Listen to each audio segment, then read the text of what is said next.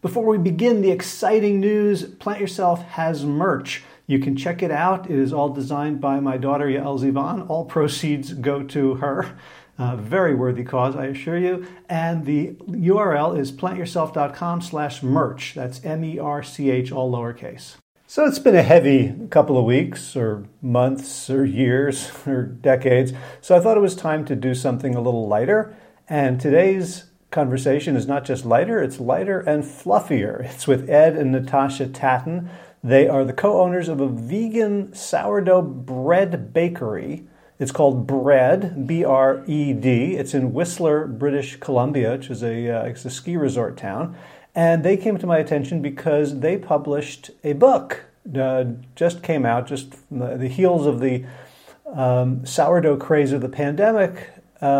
The book is called Bread, B-R-E-D, lowercase e, uppercase B-R-D, Sourdough Loaves, Small Breads, and Other Plant-Based Baking. And on Amazon, the book has 4.9 out of 5 stars and quite a number of reviews. And they sent me a reviewer's copy with, tiny little PDF full 2-page spread on my little laptop.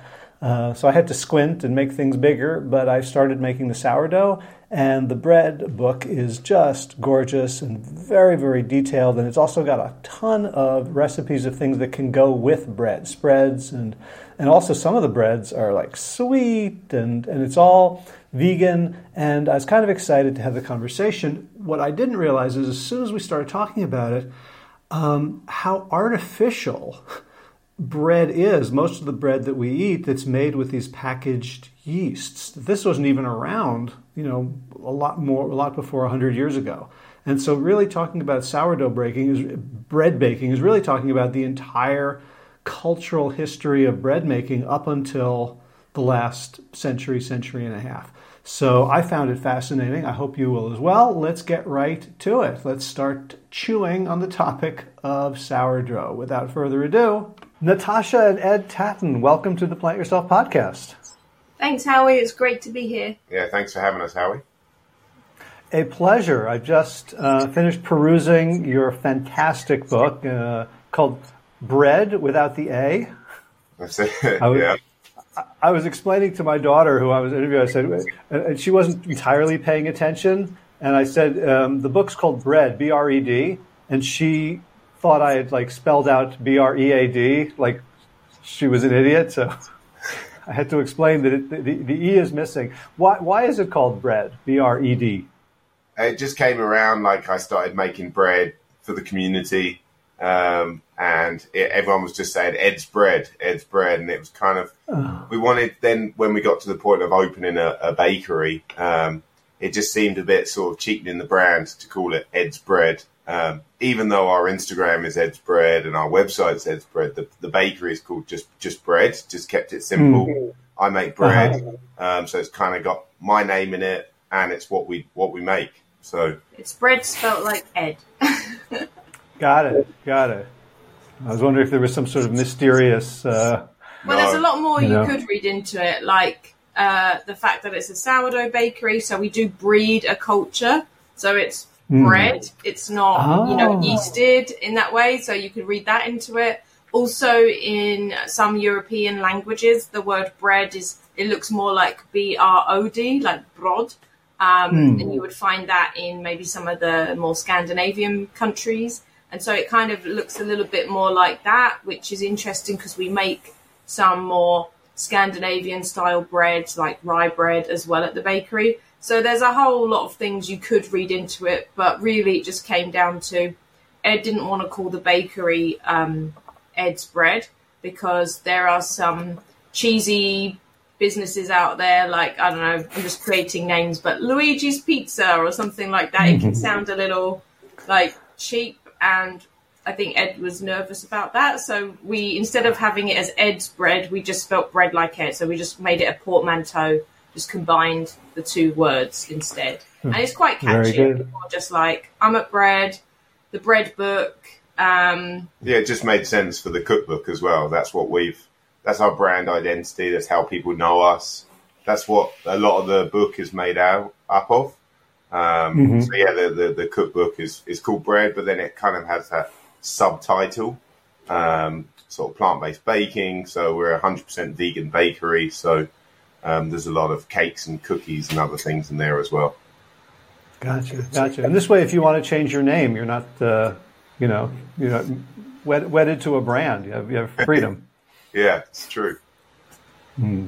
So I guess my first question was just reading about, your journeys and your bio, and specifically, Ed, your story of working at all these Michelin-starred restaurants and working with these master bakers, and for looks like decades of experience making bread. Yeah. What is the sort of thing that you learned from that you can't learn from a cookbook or a YouTube video? Like, what's... Yeah, I mean, what rises there? Yeah, I love cooking and spending time in the kitchen with my mum, a lot more than my siblings when I was like 5-6 years old. So I always had like a connection with food, liked being around it, and knew I wanted to be a chef. So I actually got my first job in a kitchen when I was 13 years old. And I think straight away what I would summarize is basically work ethic. I think youngsters, it's really important to get into the workforce as soon as possible, even if it's a field you don't know, you're not going to be in forever. I think it just shows, it teaches you work ethic, and sort of working as part of a team and working hard and all those sorts of things. And for myself, I knew I wanted to be in kitchens that made everything from scratch. Fine dining culture really intrigued me. And it's kind of a bit like the army. Some people relate it to that. It's very strict. It's like, this is the way we do it. This is the way that you properly chop up an onion or something like that. And I just fell in love with it, and I couldn't imagine doing anything else. So I've been in kitchens for 25 years, but I didn't formally train as a baker per se. We made bread and I've worked on pastry sections, but a lot of my baking skills have been self-taught.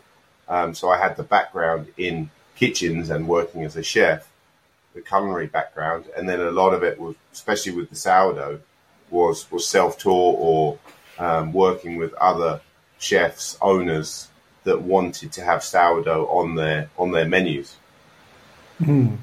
It's funny you mentioned work ethic, because reading the book, the first section, 30 or 40 pages about how to make this one sourdough starter, and you basically just keep making it. You're going to get it wrong at times. Just keep experimenting. And I kind of listened to reading the book with my trainer's voice in my head, like there is a work ethic that you want to impart in the book. Like, do this a lot of times, fail, learn, practice, which is very different from I go on YouTube, I want to find a recipe. I want it to work. I don't want to work for it.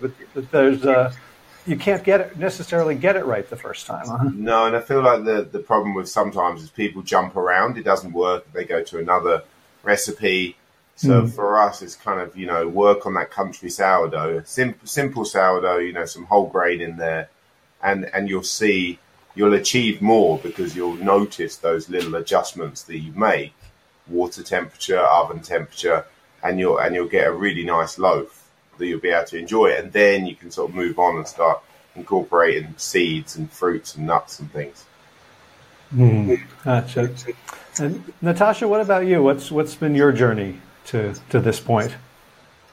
Well, I mean, I grew up as a vegetarian, self-proclaimed vegetarian, and I started also working in kitchens quite young, but more as a part-time job to supplement my income. My first job in a kitchen, I was 17, and I worked in a private hospital as a ward waitress, which was very interesting. Lots of interesting. What's that?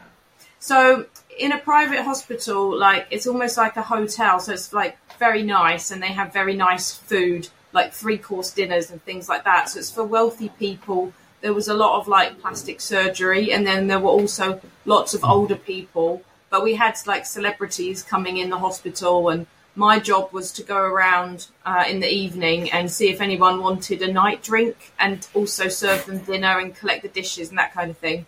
And I did have some interest. I met some celebrities, and I did once find somebody that died, which was quite freaky when you're 17. But I had that job working in a kitchen, so I had a little understanding of hospitality and good service and, you know, hygiene and those kind of foundational kind of skills. But then I went on to become an English teacher.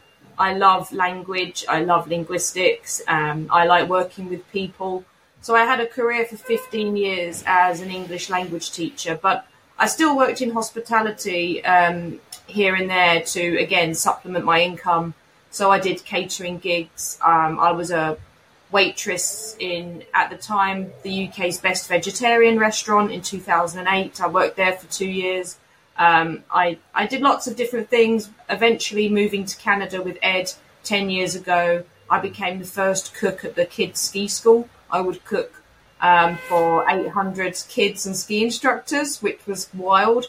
But I just wanted a change at that point from my career as a teacher because some industry changes had left my position kind of null and void, and I got quite burnt out because I put a lot of energy into my role as an academic course coordinator, making agreements with universities, going to conferences, networking, marketing the school I was working for, learning more about the business side of the operations, and then my job out of my control due to external factors kind of was null and void, and there was nowhere to go, and I felt really kind of let down and disappointed. So I'd said to my boss, I just want to go to Canada.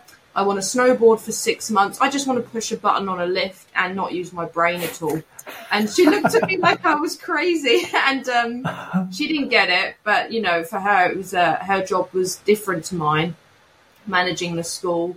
My role had kind of been taken away from me. So I felt very kind of exhausted with that industry at that point. Came to Whistler, worked at the ski school. And then while I was working there, I started to learn more about plant-based cuisine, as in veganism. And eventually after that, in the summertime, we worked on organic farms, vegetable farms. Ed and I, we went around. That's where the sourdough culture was born.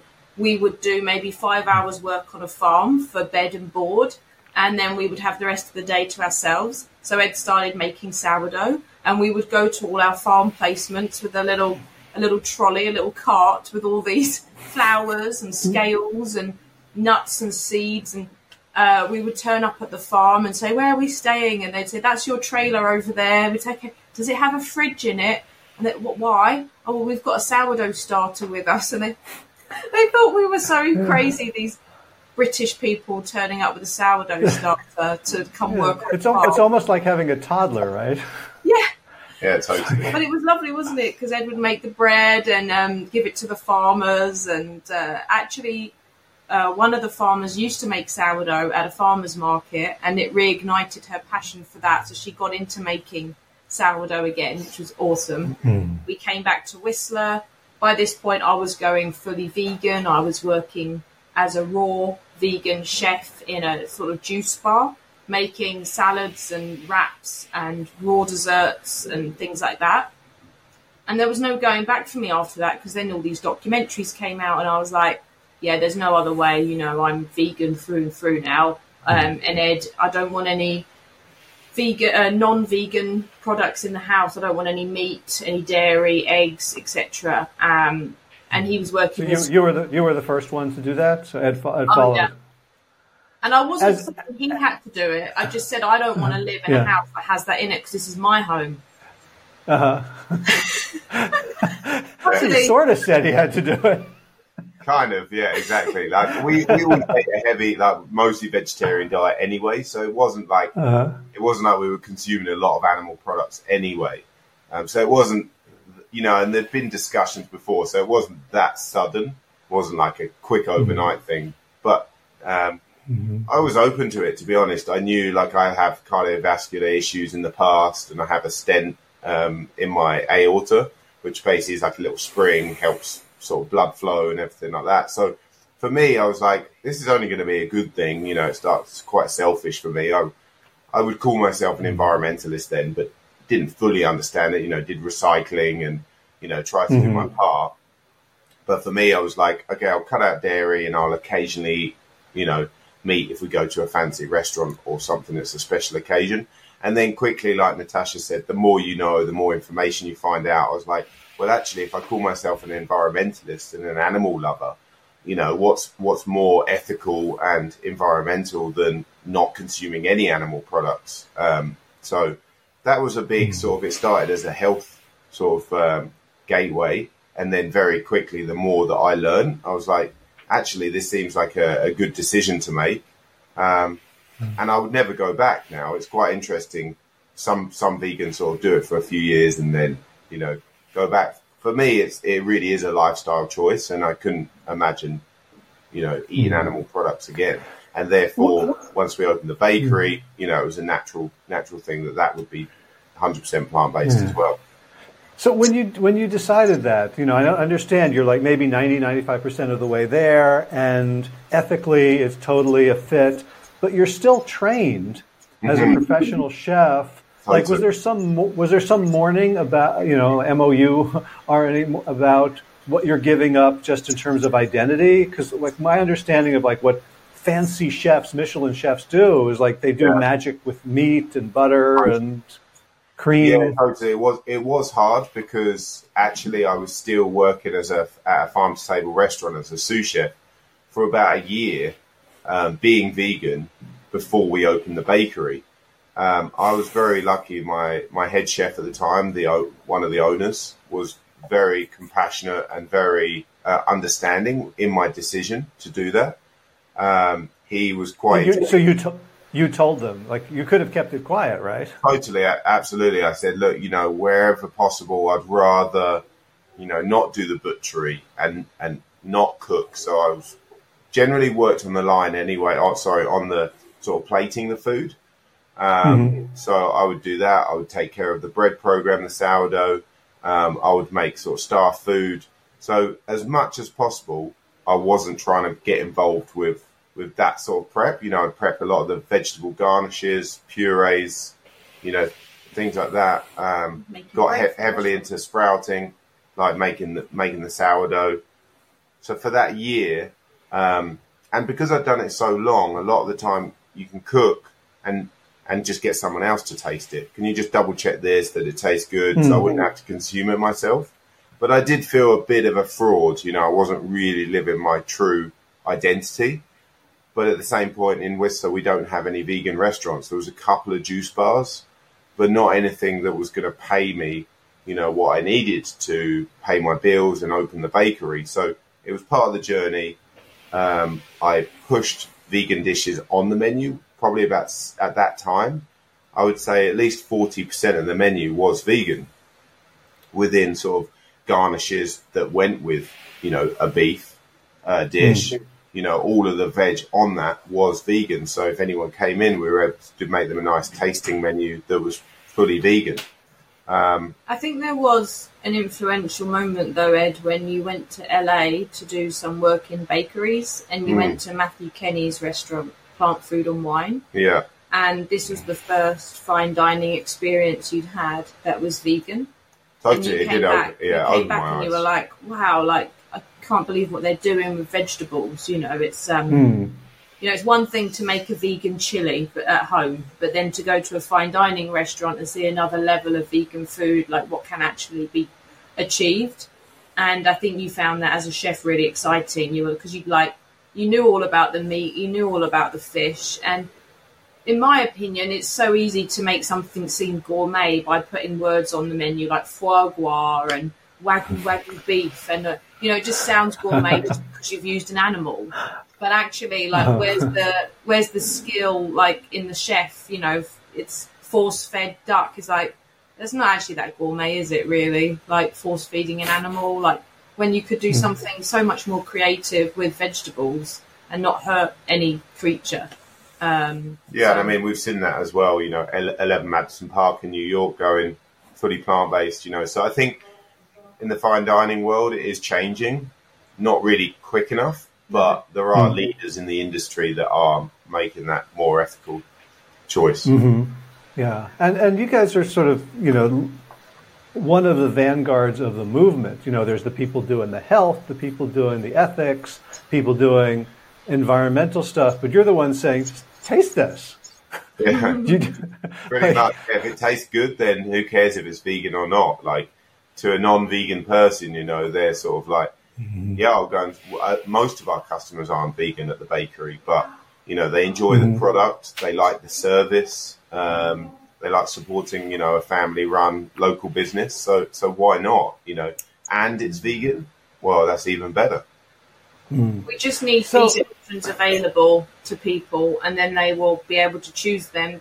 People don't need to make that moral decision for themselves. And I think it's really difficult to expect everyone to get it and put their hand up and go, I'm a crazy vegan now, because it's things like heritage and social status and culture and religion and politics. There's so food is such a loaded issue for people. But you can cut through all of that. When you eat something delicious, you just want to eat it again. So we just need to have good vegan food out there. And one of my gripes is that a lot of the vegan food that you can find in restaurants and shops and places, it's either made by a vegan that doesn't know what they're doing, but they're really passionate about veganism, so they want to make vegan food, but they don't understand about cooking techniques and textures and that kind of flavor combinations, so they don't make it very well. Or it's made by people that aren't vegan but feel that they need to cash in on veganism to be accessible, so they're not losing any customers, but they don't really make it with passion, and they might undercook the vegetables or make it really bland because they think, well, it's vegan, so people are used to eating crap food if they're vegan, so they'll just be so grateful for a vegan option they won't complain, which is quite honestly true. You know, we don't like to complain about our vegan food because we want to encourage people to keep making it. So I feel like there's a lot of bad vegan food out there, and it's up to us to show people it doesn't have to be that way, you know, that there is a better way. Yeah, remind me if you come visit in Spain to take you out to dinner, because the way you described it sounds like my cooking. Yeah, I was like, this is not going on Instagram. No, and not every dinner we make at home is beautiful. Like, I have an Instapot. I'm a very busy business owner. I don't always have time to make a gourmet meal for myself. I'll just, you know, throw some veggies and stock in the Instapot, and we'll have some sourdough soup for dinner. Like, we're not gourmet people. Yeah, no, mine is just bad. Mine is just poorly made. Like, I have adult kids. They'll come over and I'll show them what I've cooked, and they're like, "Oh, who hurt you? Why don't you want to have joy in life?" I'm like, okay. So, got a lot. So, you wrote in the book that you kind of like it was a risk to like sell your home in the UK and start a vegan bakery. So if I were taking that risk and I were doing any sort of marketing, I don't know that I would have chosen Whistler, British Columbia as like, this is where it's going to work. Like, I know you'd been there for the snowboarding and the ski school and all that. What was there like, we're just going to try it here because this is where our roots are? Or was it like, I think, like, what was the business thinking? There wasn't any business thinking, Howie. It was like Ed was making sourdough. And originally there wasn't. You just wanted to make it for some friends. True, as the start. And then the friends told other friends, and then before you knew it, it was more and more people coming to get bread. And then it was like, oh God, this is turning into a massive. This is 150 loaves a week now. And it was the community actually quite aggressively said, you need to open a bakery. And then, then you start thinking more like a business. And think, I've got all these people asking and demanding it. There's a market here. Like, I need to take advantage of this opportunity. Like, a lot of people sit around going, I want to start a business, but I don't know what to do. But I think for us, it was the other way around. It was like we were doing something, and then it became a business. It was very natural. It was very organic. We didn't go straight to opening a brick and mortar bakery and selling our house. Previous to that, I was baking bread at the restaurant for customers, and then took it home and made it for friends and our yoga studio. And then it started like, can I rent the kitchen? Can I make 30 loaves on a Wednesday morning and bake it Thursday morning. And it was just a very small Facebook business. So actually I only invested about $500 to start. And then, like Natasha said, it sort of snowballed. It kind of just grew, got momentum. People were talking about it. And at a certain point, after about a year of doing that, people were saying, you should open a bakery. Like, we have one bakery here in Whistler, but they didn't really make sourdough. They were more sort of sweet focused. So at that point, they wouldn't have known it was going to be a vegan bakery, but it definitely got us thinking like, okay, well, we want to live here long term. It's not the ideal place because staffing is very difficult. It's a very transient town, and we have very, a lot of highs with a lot of tourists coming to town, but then it gets very quiet as well. So in that sense, it's not a great place. It's not as consistent as a city would be. But we knew we wanted to live here long term, and we knew if we had our own business, we could make it vegan, so it would align with our morals. And we thought we'd be good bosses. We'd had good bosses and bad bosses, and we thought we'd take a bit of the good and sort of go with it. Well, that sounds like the smartest sort of marketing business development story I've ever heard. Like, you just, responded to existing demand, and that's Thanks, fantastic. We weren't that smart though, because we did things like we called it bread before we discovered if you could get a website called bread.com, which you can't. So it became Ed's Bread again, but we'd already decided that the shop was called Bread. We did loads of stupid things. We opened up without telling anyone. We didn't tell any of the newspapers to come and like cut a ribbon. Like we just opened up. We barely even conceived the menu when we opened. It was like a few days before, like, I guess we should do something gluten-free. What are we going to do? We just came up with something and just got the place open. And then started to fine-tune our systems. Like, I remember the first few months, I remember staff were really upset because I would tell them one way to do something, Ed would tell them another, and they were like, I don't know who to listen to. And so it took us a while to figure out, like the way. What is our way? Years later, we've got like much better systems and very clear onboarding processes, training programs. Everything's a lot more easy to adapt to and streamlined. And the staff are like, they get trained up very quickly and they're very happy. So we think, and so it's a lot better now. But that was all, the learning curve. When I look back on how we opened, it was very naive. And I don't recommend anyone opens a business in a ski resort, to be honest. Don't be as crazy as we are. I wonder if any of the staff are people who are like going on pilgrimage to learn from you guys as opposed to the typical like bakery wait staff who are just sort of, up to make some money for the season. Yeah, we do have a lot of people contact us from overseas and things like that, but a lot of the time it's tricky to get visas and then, keep someone. Like, it's great to do stages where you go and work sort of a week or 2 weeks with someone, but for us, we're so small, we're always looking for people that are going to stay for 6 months to a year or longer. Yeah. So, like I said, there's a lot of transient people, and the average worker in Whistler, stays for 3 months. Our average is a lot longer than that. I think it's 6 to 8 months because we're a B Corp company, so we pay a good living wage. We have good benefits, health benefits, and lots of other things that we do to make it a nice place to work. Yeah, because it seems like you have one of the enviable parts of your business is that there's very little competition. Like, unless somebody else wants to start a vegan sourdough, bakery in Whistler. Like, if someone starts one, 30 miles away, or Los Angeles, or Peoria, or New York, like you could be training people not just in like the baking, but like the whole business, like to accelerate their progress and avoid your mistakes. Like, it sounds like you have a blueprint.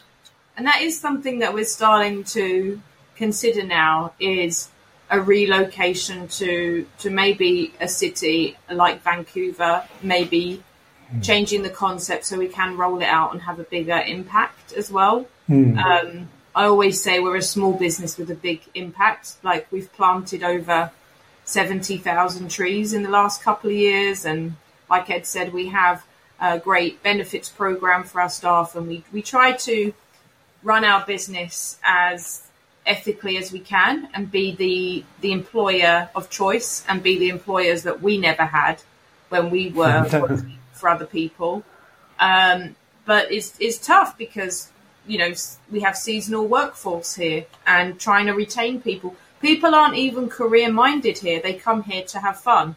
They're not coming here to learn a skill. Yeah, I came here to have fun, but for me, it was like, I thought that I would go back to England and go back to teaching.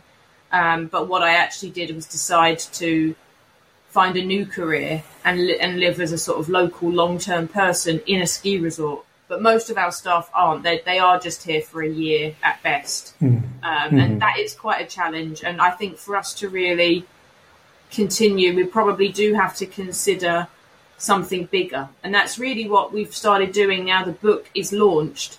It's like people are saying to us, well, what do you want to do with this book? What do you want the book to do for you? And it's kind of like, well, what could we do now, you know, with the extra credibility and more kind of people knowing about us? Maybe we could take the brand a little bit further than just our ski resort town. Yeah. Well, it reminds me, you talk about Miyoko Shinner in the book. And like, you know, she wrote, I think it was 2014 when she'd written, you know, Artisan Vegan Cheeses. And then everyone was like, and then, you know, 2 years later, she, you know, had a company with, you know, products all over the world. Yeah. Yes. So, you know, I think you made a book, you know, you can't back down now. Yeah, totally. Yeah, for sure. And it would be so different, you know, food and beverage business, the industry is, you know, always under pressure with a transient workforce, I feel. And it's also quite a vulnerable industry in that, you know, if there's a recession or any kind of pandemic or any of these horrible things that can come along, it can be one of the first things people cut back on is eating out and stuff.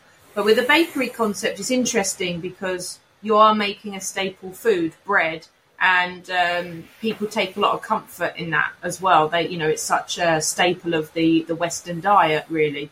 So I feel like we could do a lot more with our brand, and we're kind of excited for the future to make some big plans. Well, and when the pandemic hit, right, the number one thing that people started doing was making sourdough. That's partly how we got the book deal, to be honest, because Penguin Canada, our publishers, that's kind of how they heard about us. We got featured in Forbes, so we're very lucky to be featured in there. And then I think they also heard us on sort of a couple of podcasts, like your show. And that saw our Instagram. They did a bit of research because, they saw this huge interest in sourdough. And then they reached out and said, would you be interested in writing a cookbook? Which never comes at the right time. We were working crazy hours, which we still do, but you couldn't really say no to Penguin. Such a huge pub, such an honor that, we decided to give it a go. Well, I'm seeing a theme here. You guys are just sort of hanging out and people are like making demands of you and you're like, well, okay. That is kind of how our life seems to unfold. Yeah. But it's, that's beautiful. We step into it. Exactly. I think a lot of people be like, oh, I'm sorry, we're working too much. You know, some people might say no. So we just say yes to any good opportunity, basically, and make it work, you know. So I think that's the key, is just throwing yourself into it and saying yes as much as possible. But we're learning now to have boundaries, and sometimes it's okay to say no. Cool. So we're half an hour in, and we haven't talked about bread yet, as in BREAD. Yeah. So the book's about like sourdough, and sourdough is different. I mean, a lot of people know about it, but not many still.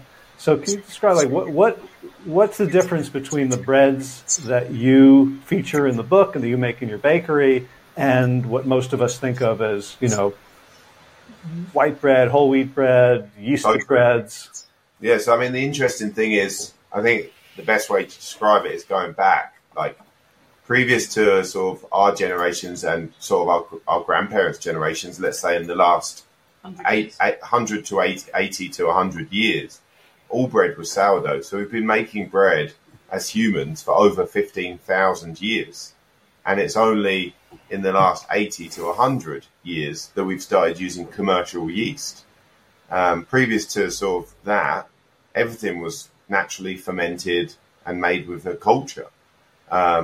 So in the 1920s, 1930s, you had these early brands like Wonder Bread and things develop quick, fast-acting yeast that would speed up the process to about 6 hours or less, where you could add sort of this dried yeast, flour, water, salt, prove it, shape it, bake it, and eat it.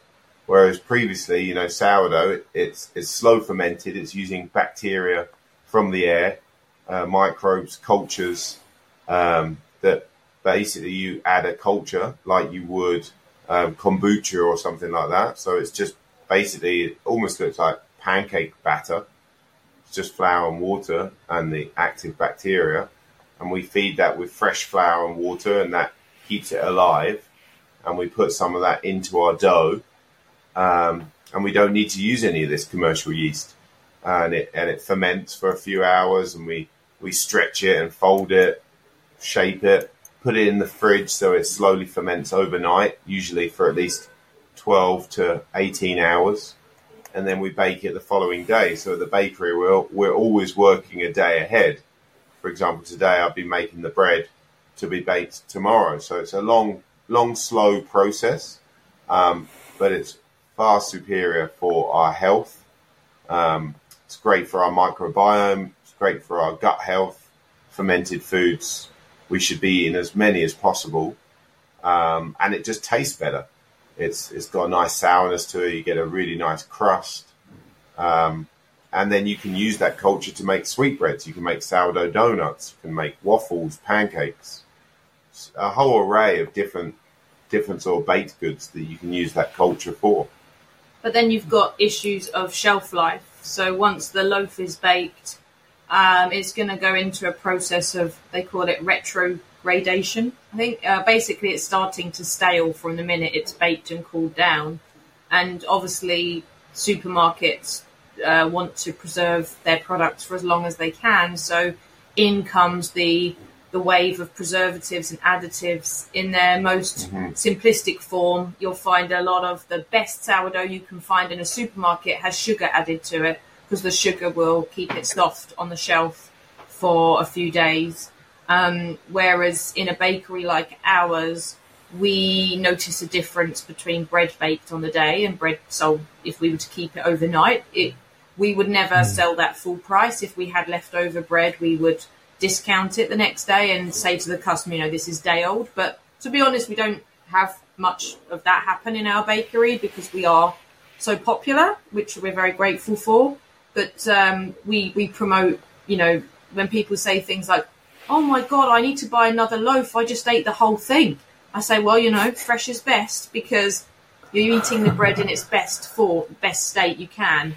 And we're not adding any preservatives to our breads to extend their shelf life. If anything, we would say, you know, if you really want to keep it for a long time, the best thing to do is slice it up and freeze it. But just to give you some numbers, Howie, the supermarket bread that comes sliced, you know, in a plastic bag, put it in your cupboard for 2 or 3 weeks, a bread like that would have anywhere from 25 to 35 ingredients.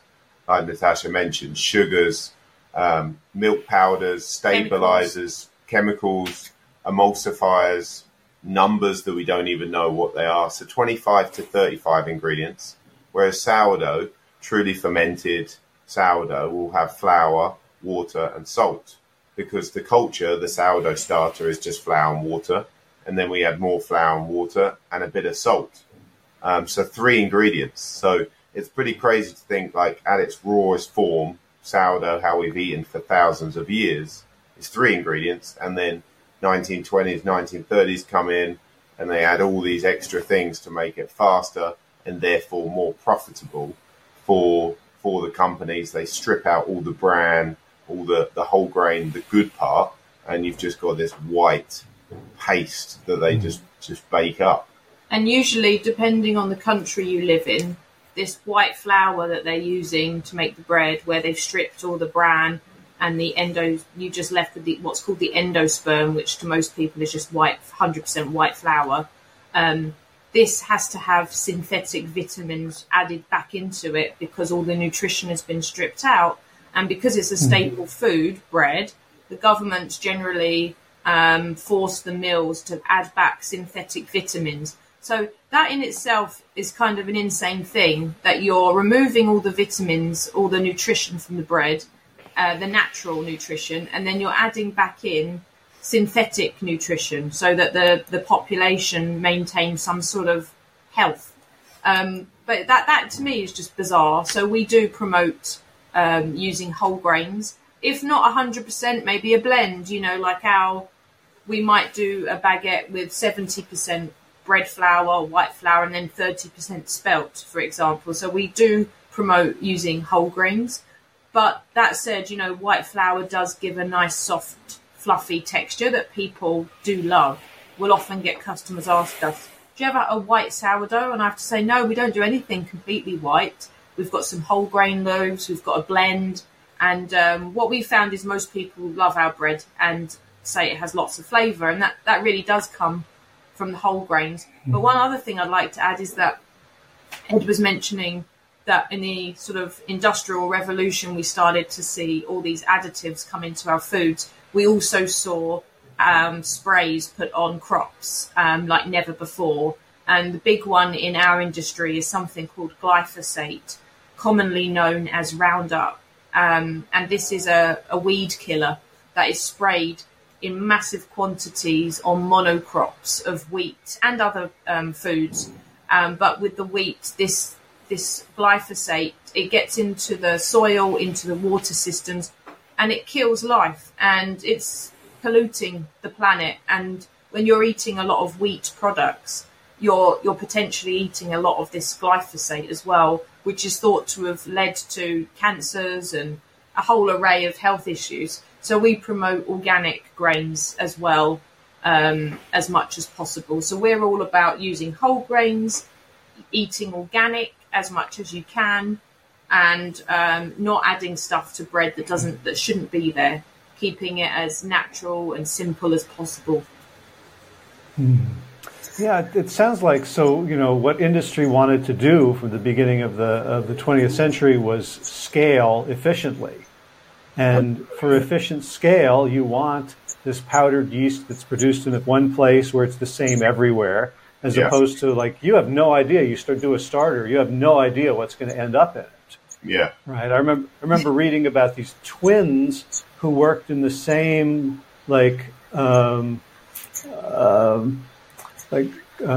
basically sauerkraut factory. What's the Korean fermented vegetables? Kimchi. The two women working in a kimchi factory, and they were twins, and they were working next to each other, and scientists could figure out whose kimchi was whose because they had slightly different bacterial compositions. Wow. So what you're talking about is really kind of undermining the basis of an industrial economy. Yeah.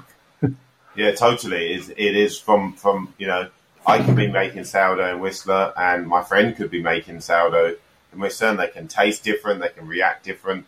It's kind of crazy how the microbes that we can't even see, how they, it's magic. They like my hands. They like me sort of making bread with them, and they're used to that.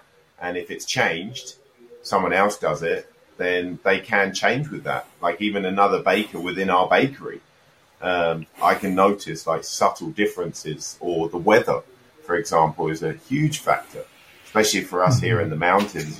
The bread between the summer with the humidity and the, minus 25 degrees Celsius that we're getting now, there's a lot of changes that have to happen.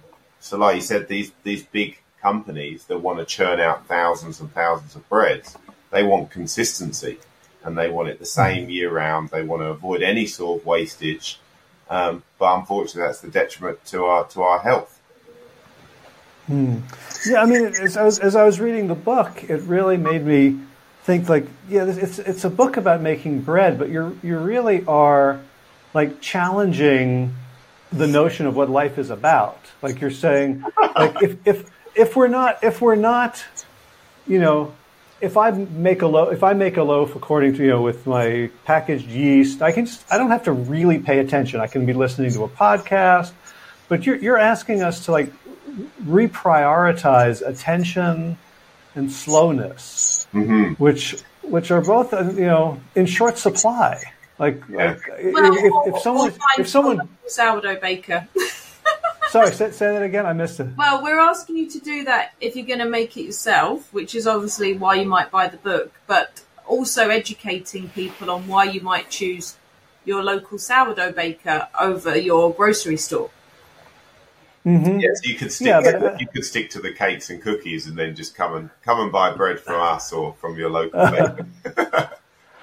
Yeah, but there was something, you know. I'm reading the first chapter, and it's like very, very specific ingredients, and I'm getting a little intimidated, right? 25 to 28 degrees Celsius, and like and then you want me to have a digital scale so that I can't just, you know, like use my butter knife and top off the cup measure. And you're really like I'm like, you guys are asking a lot of me, and part of me is like, no, this is too hard. But another part is saying, like, what would life be like if this was the basis of my existence, of paying attention to slow things of quality?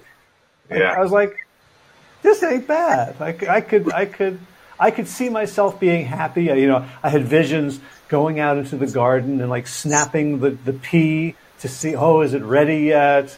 Like there's something romantic and I think nourishing about looking at life this way that I don't get from, you know, fast cuisine.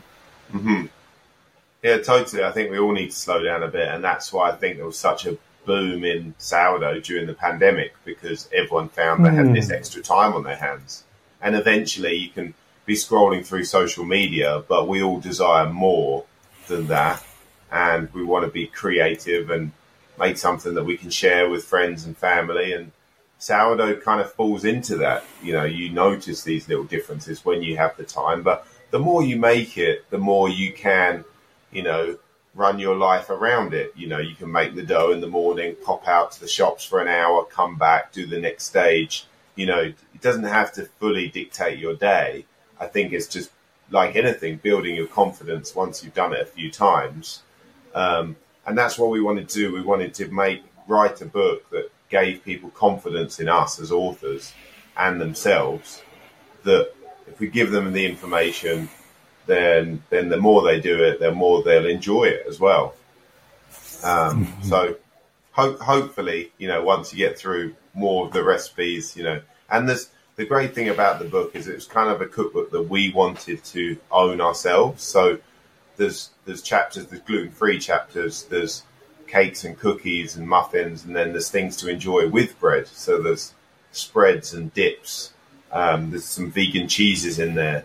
So it's not strictly for the sourdough baker. There's about 50% of it is bread, but there's a lot of sort of plant-based baking in there as well that can be made for special occasions. And there's some pastry in there. You know, there's mince pies and pecan pie and different tarts. Yeah.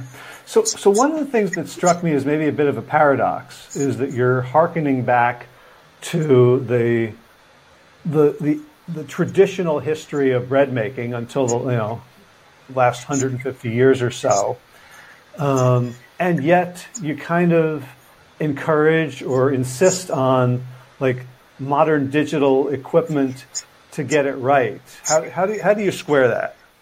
Well, you can go about it your own way, Howie. You can use your cups and you can kind of mull along, and when you don't get the result that you desired, that you see on Instagram with all the beautiful photographs that all the bakers around the world are putting out, and you want to go, well, why? I wonder why my loaf doesn't look like that.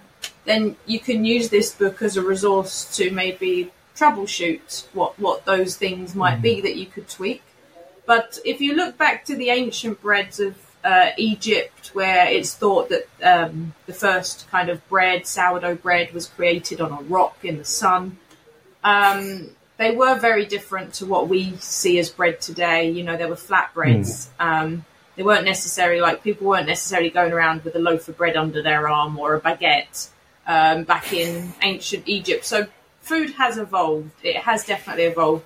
I think for us, it's more about honouring the essence of things like using organic, using whole grains, keeping it natural, rather than going into this sort of industrialised world of the last 100 years. Because I see that as a kind of, it was a band-aid, it was a quick fix post-war. There was lots of malnutrition. We needed to feed people quickly. We needed to get people up to healthy weights. Fabulous, you know, what a great job we did of that. But it shouldn't have lasted this long. It shouldn't have been the way we kept going. And now we're seeing, you know, children in America and other European and Western countries they're actually starting to think that they might die before their parents because of the health problems of obesity and whatnot, diabetes. So when you see something like that happening, this shift of public health epidemic in rich countries, you've got to ask yourself, where have we gone wrong? What do we need to go back to the past to remember? Because it wasn't always like this. And I think that's what our book is saying. It's saying these are our modern tastes and preferences. We like fluffy white bread. But actually, this loaf of bread we're buying in the store these days is probably not the best thing for us. So let's remember, what did our grandmothers eat? What were people eating generations ago when they didn't have these issues? And how can we bring that into the modern world? So yes, let's keep using the digital scale because it's exact and it will help us get that result after all that time and effort. You don't want to go through a whole bread making process and have it not turn out very well. You want to take a snap and put it on TikTok or something, right? You want to show it off to the world. Look at my sourdough. So we appreciate that, but also eat something that's going to nourish you and taste delicious as well. Yeah, I mean, at the same point, I totally agree with what Natasha's saying, but it's not all about just taking a picture. To be honest, if it looks terrible, it's still going to taste good and be for you. You know, it's not all about aesthetics and it looking great. I think the pleasure that I get and that I see other people get from making bread is really cool. Like, it's a bit frustrating sometimes, but kind of proud. Like, I get sent loads of pictures from people and I'm like, might not look great, but I bet it tastes awesome. Make the loaf that you believe in. Well, also, you know, like you said, we like a white, fluffy bread. So when I was, you know, in elementary school, so my mother's originally Austrian. So all the kids were getting peanut butter and Welch's grape jelly on Wonder Bread, and the lucky kids would have the crust cut off. I was getting this spread called Lip Tower, which was like a cream cheese plus capers, like not for on like, you know, caraway rye. And wow. Yeah. all I wanted was Wonder Bread, and I never got it at home.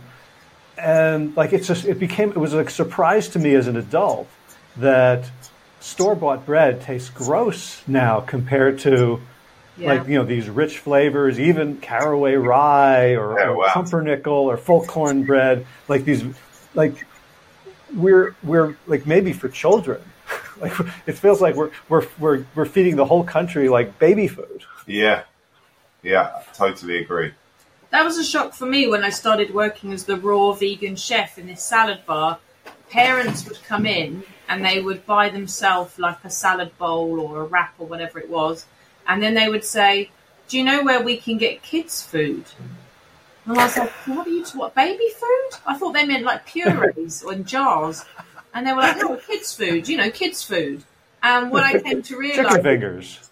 Junk food is kids' food, which is crazy because these are the little people that are growing that need all the nutrients to keep growing and be healthy and strong. And we're feeding them the junk while a lot of adults are sitting at home with the salad and taking the healthy option. And I'm like, that's got to change. That's seriously wrong.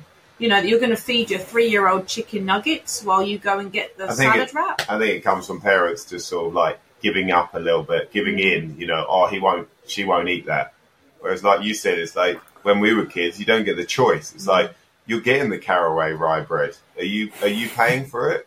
Sometimes I feel like you just got to give it to them from an early age. And, I remember my brother being at the table and hiding food in his pockets to go and flush down the toilets because he didn't want to eat broccoli or whatever. So my mum ended up having to check his pockets before he left the dinner table. So I think sometimes it's just sort of like parents do know better. They just give in a bit, and it's just convenient just to give them beige food. Mm-hmm. Yeah. Well, I see the same thing with iPads, right? With tablets these days. Like, I'm sure that when I was a new parent, if there had been an iPad, here, let Daddy sleep for 10 minutes. There's no question that I would have gotten my kids happily addicted to it.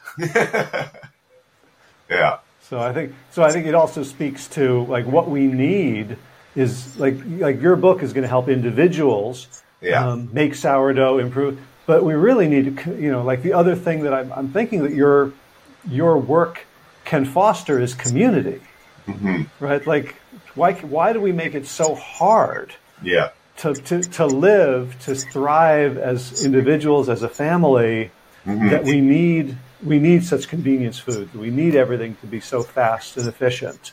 Yeah. Like you said, it comes from the business owners really making that product available, and governments as well, giving proper subsidies and helping the farmers, grow more organic food and making it easier for us as consumers. Yeah. So you have the book out, and it's called Bread, B-R-E-D, and it's available everywhere books are sold. I looked you guys up on Amazon. You've got 4.9 stars, which is thank you. Better than any book I've ever written. So congratulations. Yeah, but thanks so much. I never put a recipe in my book, so which is why the reviews weren't lower. What else do you have coming on tap? I know you're doing the podcast circuit to promote. Anything else exciting happening? Yeah, we've done really well book sales at the bakery. So if anyone's in BC or Vancouver, Whistler area, you can come into the bakery. We've got lots of signed copies. Like you said, it's on all online book platforms. We're getting a lot of interest in shipping things like our sourdough starter and that type of thing. So we're starting to look into that now, like shipping a sourdough starter to people, because people are saying they feel intimidated to get it going, or they haven't had good results in the past, so they would rather have ours. And we figured out that you can dehydrate it and send it in the mail. So that's something that we're currently looking into as well. Yeah, it just speeds up the process. You can get that dehydrated starter that we've just air dried at the bakery for a couple of days. We can ship it out to people and literally just add flour and water, and within 2 or 3 days you'll be able to start making sourdough. So, if we can do that and help people get started, then that's an exciting little sort of side project we're working on. So does that mean if I neglect my dough for a while and it dries out, it's not garbage? Well, it depends if it's been active. So the starter that we're dehydrating is extremely active. It's 6 years old now, so it's been fed every day, twice a day. We feed the starter every 12 hours, so it's got lots of active bacteria, and it's almost guaranteed to work. But if you just sort of leave it yourself, it's like a child, like you mentioned earlier, that needs nurturing and taking care of and feeding regularly. Yeah, you definitely have to feed a 1-month-old more than a 6-year-old. Cool. Well, that's exciting. Again, the book is Bread, and your website is Ed's Bread? That's it, yeah. And then you can also find us. We're pretty active on Instagram. We try and do sort of tutorial-style videos. So you can find us on Instagram, Ed's, so EDS_BRED. And the website is edsbred.com as well. So we've got loads of blog posts on the website that people can read through about everything sort of that we've discussed today. Or you can sort of send us a message on Instagram, and if you've got questions about the book or making sourdough, we always try and answer people's questions through that. Awesome. Well, thank you so much for making it's a gorgeous book. Thank you. I was very distracted right before this call because I was just sort of perusing it again and like I keep, oh my God, look at this like miso chocolate babka. Oh, that's so good. Mind blown. So there's a lot of fun in there. We talked about sort of serious culinary and anthropological and philosophical topics, but there's also just amazing foods in there. So I hope people will go out and get it and try it. And I think this could be the basis of a little tilting of culture. And if they enjoy it, they can even leave us an Amazon review and keep us on that 4.9. Yeah. Right. Yeah, Amazon reviews are kind of like adding to the starter, right? You need to keep adding to them. So yeah, you're right. Yeah, totally. So terrific. Well, thank you guys so much for being on the show, and best of luck. And I look forward to seeing the continuing and growing impact that you are having over the years. Great. Thanks for having us, Harry. A pleasure.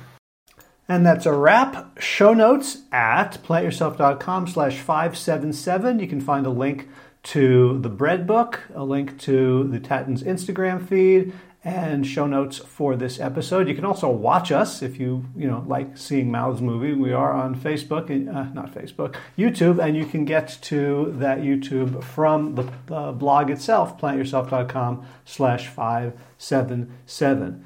So it's been a good movement week. I think the network chiropractic adjustments have been helping. I'm feeling more fluid in my hips and my running.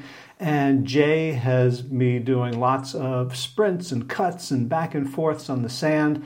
And it all came to fruition on Sunday. I played in an all-day beach ultimate tournament and had a great time. Did really well, was able to have stamina, stay covering younger people, and made it from 11 in the morning until 4 p.m. So I'm feeling really positive about the directions that my health and my mobility are taking. Last week I even got in a 35-minute jog run on the beach, so I feel like things are all looking up there. And linguistically speaking, I was able to understand about a third of what my teammates were talking about on the line when they're speaking in Spanish, and making some decent progress with learning itself. I'm having a hell of a time with indirect pronouns. So the lays and the says and the lesses, I continually get those wrong in the exercises. But hopefully, the brain will kick in, the stuff will start to seem more natural, and one day I'll have gotten it without even realizing it.